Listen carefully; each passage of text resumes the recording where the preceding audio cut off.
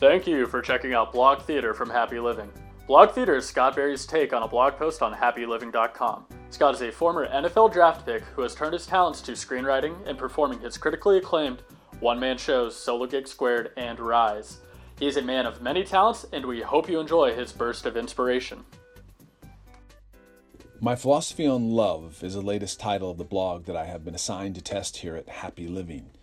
The author, Mr. Happy Living Matt Gersper, takes his turn at trying to crack the enigma code of love. That would seem like a big task, but Matt, in his welcome style of simplifying the complex, breaks it down to the basics. Romantic love, love of self, love of others, like family, friends, even pets. The love of doing, like working, playing, and even the love of places. And it all makes sense to me intellectually, the categories, the parsing out. And I get what Matt is saying about how love is what makes life go round. Mine too. But I can't deny that while reading his blog, I'm struck by the question, can love really be defined, quantified, categorized? Sure, this is Matt's definition as it fits into his life. I appreciate that about him. He's always careful to make it clear that he's talking about his perception of the world. I appreciate his non-dogmatic style. This is what works for him, what fits his head and heart, and he's all too happy to share it with the world, where his readers and listeners can relate or not. That's up to them. He's even okay if his words lead to a different thought, a different take on the world. That's all good too. Because when I think of love, I'm struck by more questions than answers, even to the point that the word love seems too small a word to contain such a vast and fluid part of life, at least mine. Let me backtrack. Years ago, I got into reading one of the great thinkers of our time, Krishnamurti, and a series of books published based on his public talks, writings, and discussions with teachers and students. They all had names like On Relationship, On God, and even one called On Love that I was reminded of while reading Matt's blog.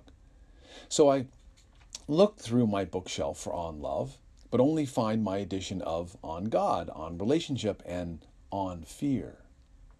I must have given On Love to someone years ago, which is a habit of mine.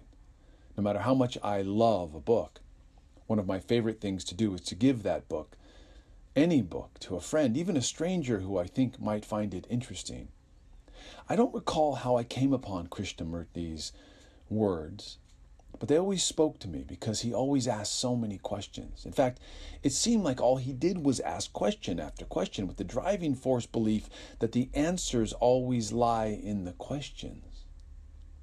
And before moving forward with thoughts and conclusions, the questions should be, well, questioned until we're certain we're asking the right question. Because when we talk about love, when we question it, examine it, what are we really asking?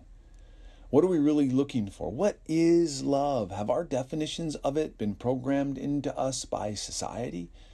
By our childhoods, by our parents, by our friends, by the media, television, movies, books? Have we been hypnotized by someone else's definition? Which reminds me of another of my favorite authors, Raymond Carver, and the title of one of his great short stories, What We Talk About When We Talk About Love. Anyway, unable to find my On Love edition, I Google Krishnamurti On Love, hoping to find an excerpt or two. Instead, I find a post titled appropriately, What is Love? Followed by a text of him speaking. Perfect. And there, in those some 10 pages, his questions appear. It's like you can almost hear his curiosity turning in his head, his wonder and fascination for the human condition. Right from the start, he asks, what is love? Followed by, is love an idea? When you say you love God, what does that mean? Adoring someone, sleeping with someone, the emotional exchange, the companionship, is that what we mean by love? Can love be divided into the sacred and profane, the human and the divine, or is there only love? Is love personal or impersonal, moral or immoral? Is love sentiment? Is love emotion? Is love pleasure and desire? Is love responsibility and duty? As Krishnamurti says in so many words, love may be all of those things, and then again, maybe none of them. You see, for me to try and define what love is would be a mistake. For me. That's not to say I don't relate to Matt's definitions. I do, they make sense. But I'm wary of making sense about something I know ultimately makes no sense to me. And maybe, according to Krishnamurti, it never should. Maybe that's why I'm drawn to Krishnamurti's circular conversation about love. Love that is often accompanied, as he would say, by anxiety and fear and jealousy and guilt. Even as he states, so long as there is fear, there is no love.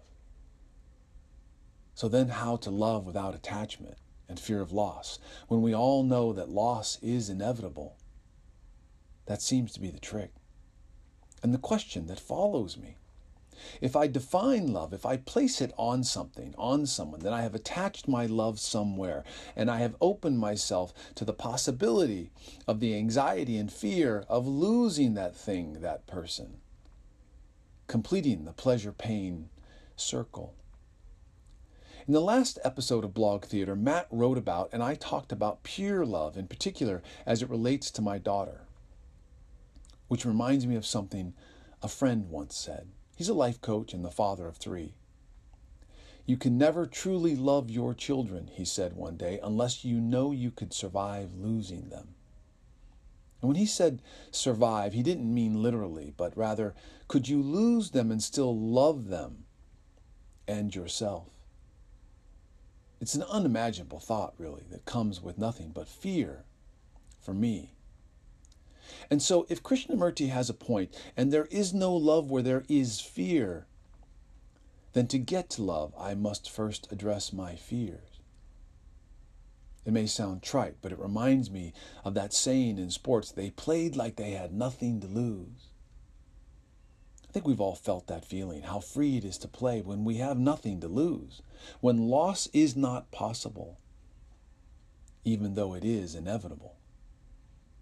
I wonder how free it is to love someone, something with nothing to lose.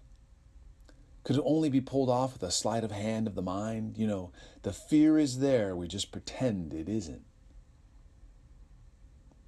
Now that I think about it, I'm not sure I have much to say about Matt's blog or anything to add. He's defined love for himself, and I'm sure for many people, and his definitions are great and powerful and insightful.